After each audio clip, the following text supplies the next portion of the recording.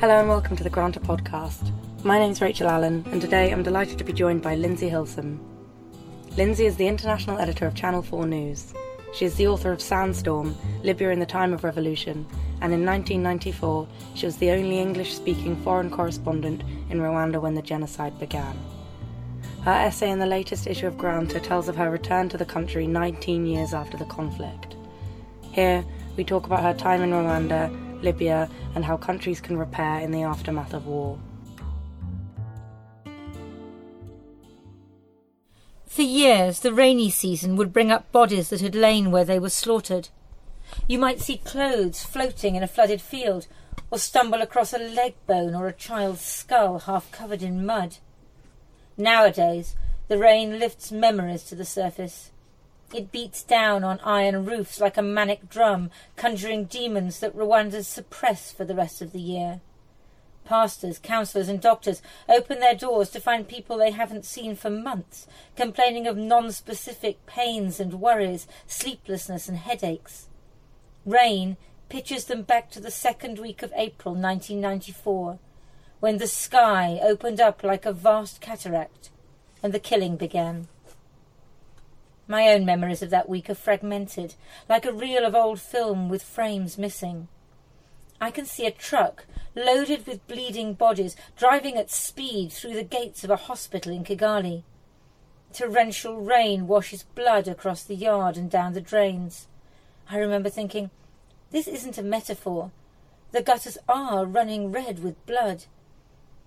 At first I believed the images would last forever. But memory is a tricky thing, and the pictures in my head have shifted.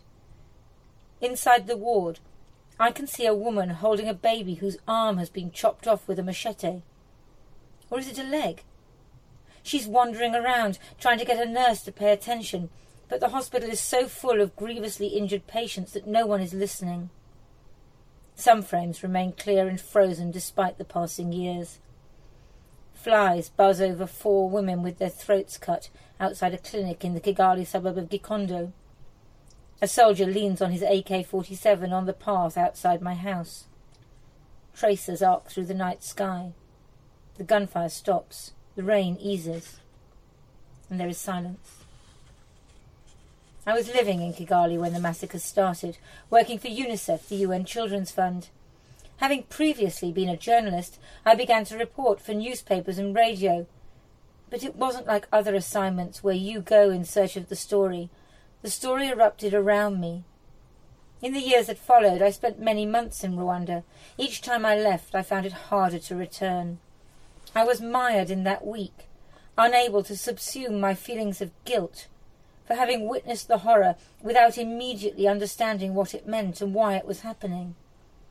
Tens of thousands, maybe hundreds of thousands of lives were lost before I realized that I was witnessing not simply mass murder, but genocide. Thank you for that reading, Lindsay. So the first question I'd like to ask is about your piece in Granta 125 after the war, the rainy season when you returned to Rwanda 19 years after the Civil War. You mentioned you were working for UNICEF at the time, and watching the story, as you say in your own words, erupt around you, it must have been incredibly frightening and difficult. And I wonder if you could tell me a little bit about your time in Rwanda in 1994, that week, and how you saw the genocide unfold. Well, I'll always remember the night that the plane carrying the presidents of Rwanda and Burundi came down, and that was the incident that triggered the genocide. I was having dinner with friends and we heard this boom sound. We went rushing into the garden and could see a glow on the horizon. I didn't know what it was. But I drove back to my house, and then I got a phone call, in fact, from a friend in London who worked for the BBC, and he said, you know, that was the plane carrying the presidents. So I thought, let me go to the airport. I better go to the airport, find out what's happening. So I rang a local journalist, and he said, don't go out. Do not go out. There are roadblocks everywhere. And that was when I realised that this was going to be a terrible situation. And for the first few days, I couldn't get out of my house. I knew there was killing going on. I was talking on the phone to lots of Rwandan friends I had, because I'd been living there for 2 months, so I knew a lot of people. And people were telling me stories of hiding in cupboards and hiding in basements as gangs of armed killers were coming around looking for Tutsis. And I felt I had to go out and report, but there was a soldier outside my house. He kept pushing me back, but eventually I decided I had to go, and I got up and I got into my car. I was terrified I was going to run out of petrol. I was heading for the Red Cross office. It was only a few yards away, but I have no sense of direction. I was terrified I was going to get lost. And I had to drive through these roadblocks with bodies at the sides of the roads and men with red eyes. They were drunk and there were empty beer bottles and machetes everywhere. And I drove to the Red Cross, and then I went out with the aid workers. And that was when I saw what I describe at the beginning of this essay for Granta, where I saw the bodies of the women buzzing with flies outside the clinic, and the hospital where Médecins Sans Frontières were working, where the gutters were running with blood, and there were just truckloads and truckloads of bodies coming in. I've never seen anything like it before, and I hope I never see anything like it again.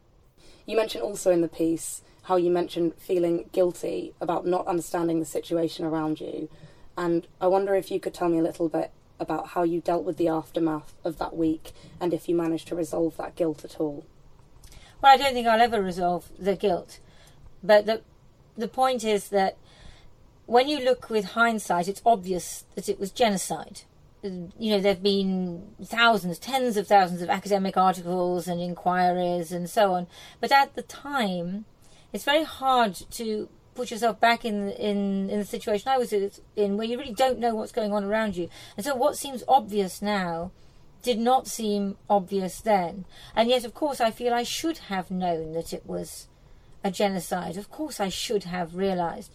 And then I think, I should have saved people. But, people were ringing me up and, begging for my help. And one of the people who rang me up in that first week was called François. And he wanted my help because a Belgian man who lived next door to him had been killed, and he didn't know what to do with him. And so I said, well, you just have to bury the body. And he was afraid that the killers would, if he buried the body, they would say that he was a friend of the Belgian, and then they would kill him too. So I remember all these conversations. And many years later, I heard that François had been arrested for killing the Belgian, but I knew he hadn't done it. And so one of my purposes in going back and writing this story for Granta was I wanted to find out what happened to François, and I did find out, and that's in the essay. And I think that for me there are a lot of things which were unresolved, which I tried to resolve by going back and by writing, but maybe I have to accept that some things will never be resolved. The unresolved and the return to a place of conflict is something I'd like to talk about. When we think about areas of the world that may have received media attention and global awareness for a short period of time because of conflict or tragedy, what do you think can occur when this attention dies away and in the aftermath of the conflict to help rebuild an area? Because obviously there are still things that are unresolved. Progress moves very slowly in areas after conflict. So how do we keep these places in people's minds? Well, I think that in the West we have this very short attention span, and we want everything to be resolved quickly, don't we? So Libya, I spent 2011 in Libya. I wrote a book about it. And now Libya's a mess. It's extremely... They had a revolution. They were all thrilled about overthrowing Colonel Gaddafi. And now there is no state. There is no law and order. There is no police. There is no nothing. And I think that a lot of people in the West, we feel rather impatient about that. And we say, oh, for goodness sake, can't they get their act together? Well, I don't know how long the French Revolution took, but it took more than a couple of years, didn't it, to resolve itself. And likewise with Rwanda, we were very keen. There were lots of stories about reconciliation. Lots of people who'd never been to Rwanda before, lots of journalists went and wrote all these sort of happy-clappy stories about reconciliation. I thought, what kind of... How presumptuous can you get? And to go back and tell people that they should be reconciling. This is such a complex issue, and that again is something I tried to look at. How do people live together? And I think that what I learned about Rwanda now is that on the surface things are pretty good, comparatively. There has been a lot of development, roads built, much better healthcare than there used to be, but you have this sense of people who are unhealed living with people who are unforgiven, the killers and the victims and the families of the victims, all living side by side. And that's something, that's the way it is. It's very hard for outsiders to understand it. But I don't think that it's reasonable to expect that people are going to be okay with that. I think that what goes on inside people's heads, it's mysterious. It takes a long time, and often it passes down through generations. To return to your time in Libya, you were in Tripoli at the time of Gaddafi's fall. I wonder if you could tell me a little bit about what you thought initially was going to come from this revolution after seeing what happened in Tunisia and Egypt. Did you believe that Gaddafi's regime could fall after 42 years? And if so, what did you predict from the aftermath?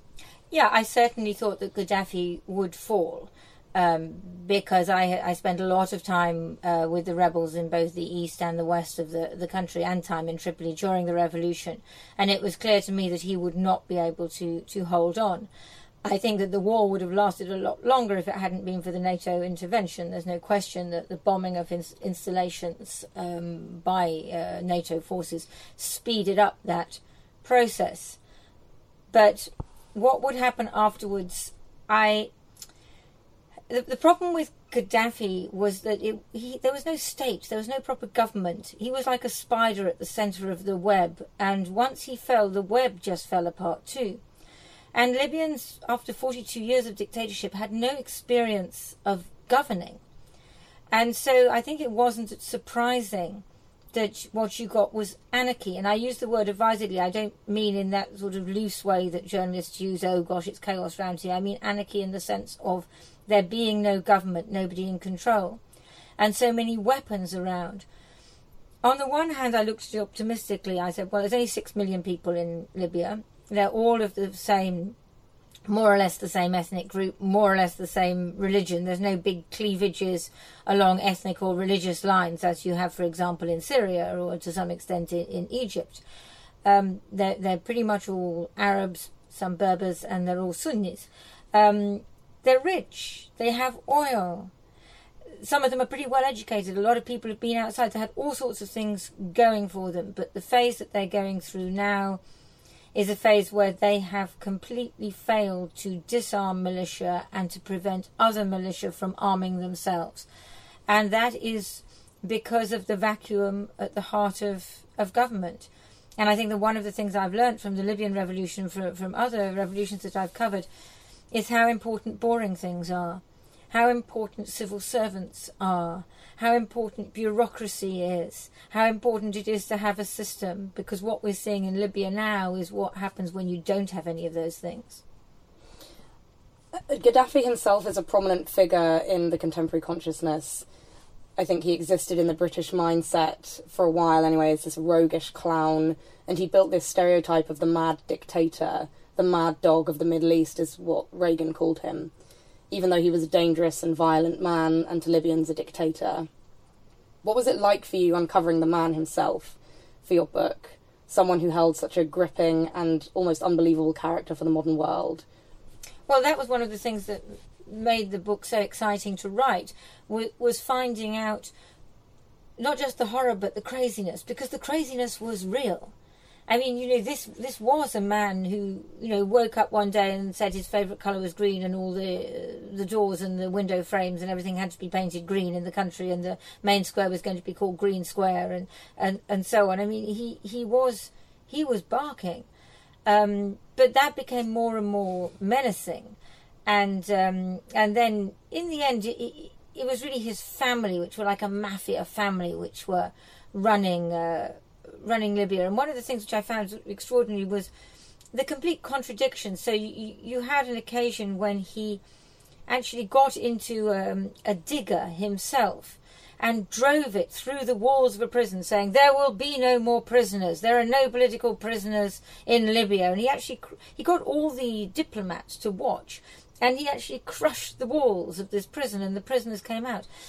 But then more and more prisoners were incarcerated, and eventually you had what is the central event in modern Libyan history, which was the massacre of 1,270 men, political prisoners, at Abu Salim. And so he was this extraordinarily contradictory character, and the way he dressed, all his different costumes. And that was extraordinary to find out about. But I think that many Libyans did resent that we in the outside world did see him as nuts and as sort of entertaining, and they lived in terror. In another of our podcasts, journalist Sonia Falero talked about her time as a reporter and the dangers involved as working as one, but also the heightened awareness of your gender in both an industry dominated by men and reporting in areas of the world where women are less visible. Would you agree that the danger is heightened for a woman reporting as opposed to a man? And how have you found your gender has come into play within the industry? On the whole, I don't think it makes any difference whether you're a man or a woman when it comes to danger. My very close friend Marie Colvin was killed in Syria, and the shell that killed her did not discriminate by gender. It killed a French photographer, a man called Remy Ochlik, and that is what we all fear the most. There is a danger of rape or assault, but that danger is there for men as well, you know. And I think that sometimes we exaggerate the differences, because on the whole, I don't think the differences are that great. I think that generally, particularly in the Middle East, it's a huge advantage to be a woman, because you get treated as a sort of honorary man. I've never had any occasion when I couldn't interview a general or a president or something because I was a woman. You get treated with extraordinary courtesy. But for men, it can be difficult to get to interview women, because women often live separately and they're sort of behind the screen, as it were, in the kitchen. I can always go in and talk to the women. So I can always get their story as well. I can get the whole thing, the male and the female perspective. But sometimes for men, they can't get the female perspective. But as I always say, I don't think it's fair to discriminate against men. I don't think that one should say that they can't be correspondents in these countries. I just think it's much more difficult for them. And obviously your book, Sandstorm, was written and published last year. Do you think you have any conflicting concerns as both a writer and a journalist? And if so, how do you marry these concerns?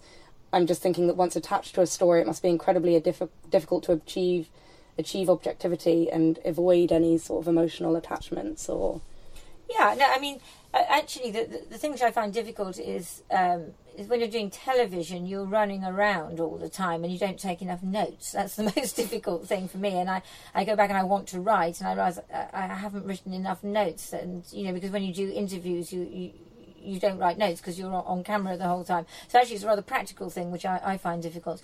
I think in terms of the sort of attachment and emotion, and one of the things that the television does well is it conveys the emotion of the moment, and that's one of the things that I'm trying to capture in my writing as well. So I think in both the writing and the television journalism, you're sort of going in and out. You're observing the emotion, you're trying to understand the emotions people are going through. And yes, of course, you do have emotions yourself. I'm not an automaton, I'm a human being. And if you're not a human being, you're a lousy journalist. But then you are trying to pull back and be objective. I think the most difficult thing is that in TV news, you never spend enough time with people. And so what I did with the Libya book was I was much more organised than I normally am, and I made sure that people I got to meet, I took down their phone numbers and their emails and so on, so that I could go back and interview them in much more depth when I was writing, because that's the thing that you miss out on doing the news. You're there and you're gone, and if you want to write with any real meaning, you have to spend more time. You really have to get to know people better. Your whole career has been within the news industry. I wonder if you could tell me a little bit about what made you want to enter the news industry and become a reporter, and how you've seen it change during your time working within the industry. Well, actually, I started off as an aid worker. I was with Oxfam and then UNICEF. But then I realised that was pretty useless, because I wasn't a nurse or a doctor or an agronomist or anything useful, and there was nowhere for me to go in it except to be an administrator, and I really am not good at administering anything. And so I thought, well, the only skills I've got is, I can read, write and ask questions in a few languages, so I think I'd better be a journalist. So I became a journalist, and then I realised that was what I should have been from the beginning, because I love it, because... in a sense, I've always done the same thing. I mean, I've done it as a freelance, I've done it for radio, writing or TV. And it is that thing of going to where history is happening and finding out what it feels like and finding out what people are going through. And those experiences are extraordinary. What has changed? So much has changed. I mean, the technology has changed tremendously. I mean, I used to, when I worked for the BBC in Kenya, I used to record my stories on a little cassette tape, and I would go to the airport and collar anybody who looked British and say, "Excuse me, would you mind taking this on the plane back to London?" And then there was a chap at Heathrow whose job it was to stand there with a sign and pick up tapes sent by BBC correspondents from all over the world. Can you imagine that now? The very idea of giving tapes to strangers on the plane. But that was how we did it. And of course, you had time. I used to jump on a missionary aeroplane from Nairobi, where I was living, and go up to Juba in South Sudan and, report for a couple of weeks. I would not be in communication with anybody, and nobody would worry about me. And then I'd get a plane back, and then I'd send my stories. Well, nowadays, if you're not in touch with the news desk every other hour, they think you're dead or something terrible has happened. And also, where's their story, and why aren't you tweeting, and where's your blog? And you're supposed to produce your work before you've had the time to find out what the hell is going on. And that, I suppose, that luxury of time we really don't have anymore. And lots of things are good. It's good to be immediate. It's good to do live broadcasts. It's good to get things out quickly. But sometimes you need a bit of time to find out, to understand, to interview more people. And that is such a luxury. We rarely have it these days. Any big journalist, reporter heroes that have been a big inspiration? Well, I suppose my journalistic heroes would be Martha Gellhorn, who had the ability to write in one paragraph a scene that you could remember for the rest of your life, just in a few words. She was the most brilliant observer and writer. And James Cameron, who was always funny. James Cameron, who wrote for the Guardian in the 60s and 70s. He always managed to be funny, as well as very committed politically as a journalist. And for television, Charles Wheeler. Charles Wheeler was just the most fantastic, humane journalist. The person who would treat a peasant woman or a Kurdish refugee with exactly the same dignity and respect as he would the Queen. And that was how he reported. And what are you working on next? Do you have plans to write any more books? It's a secret. I want to write another book. It's difficult because I have day-to-day work as a news reporter. And I sort of struggle with having the right to write a book. A lot of the countries I'm interested in, the places I'm interested in, I think I don't speak the language, I don't know it well enough, other people are better qualified than me. So the first thing I have to do is overcome that and find something which I feel I have the right to write about. That's the first hurdle, and I'm just climbing it at the moment. Okay, well, thank you very much for joining me today. You're welcome.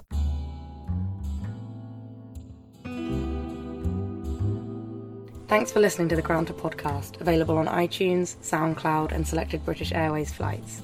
To subscribe to Granta, go to www.granta.com.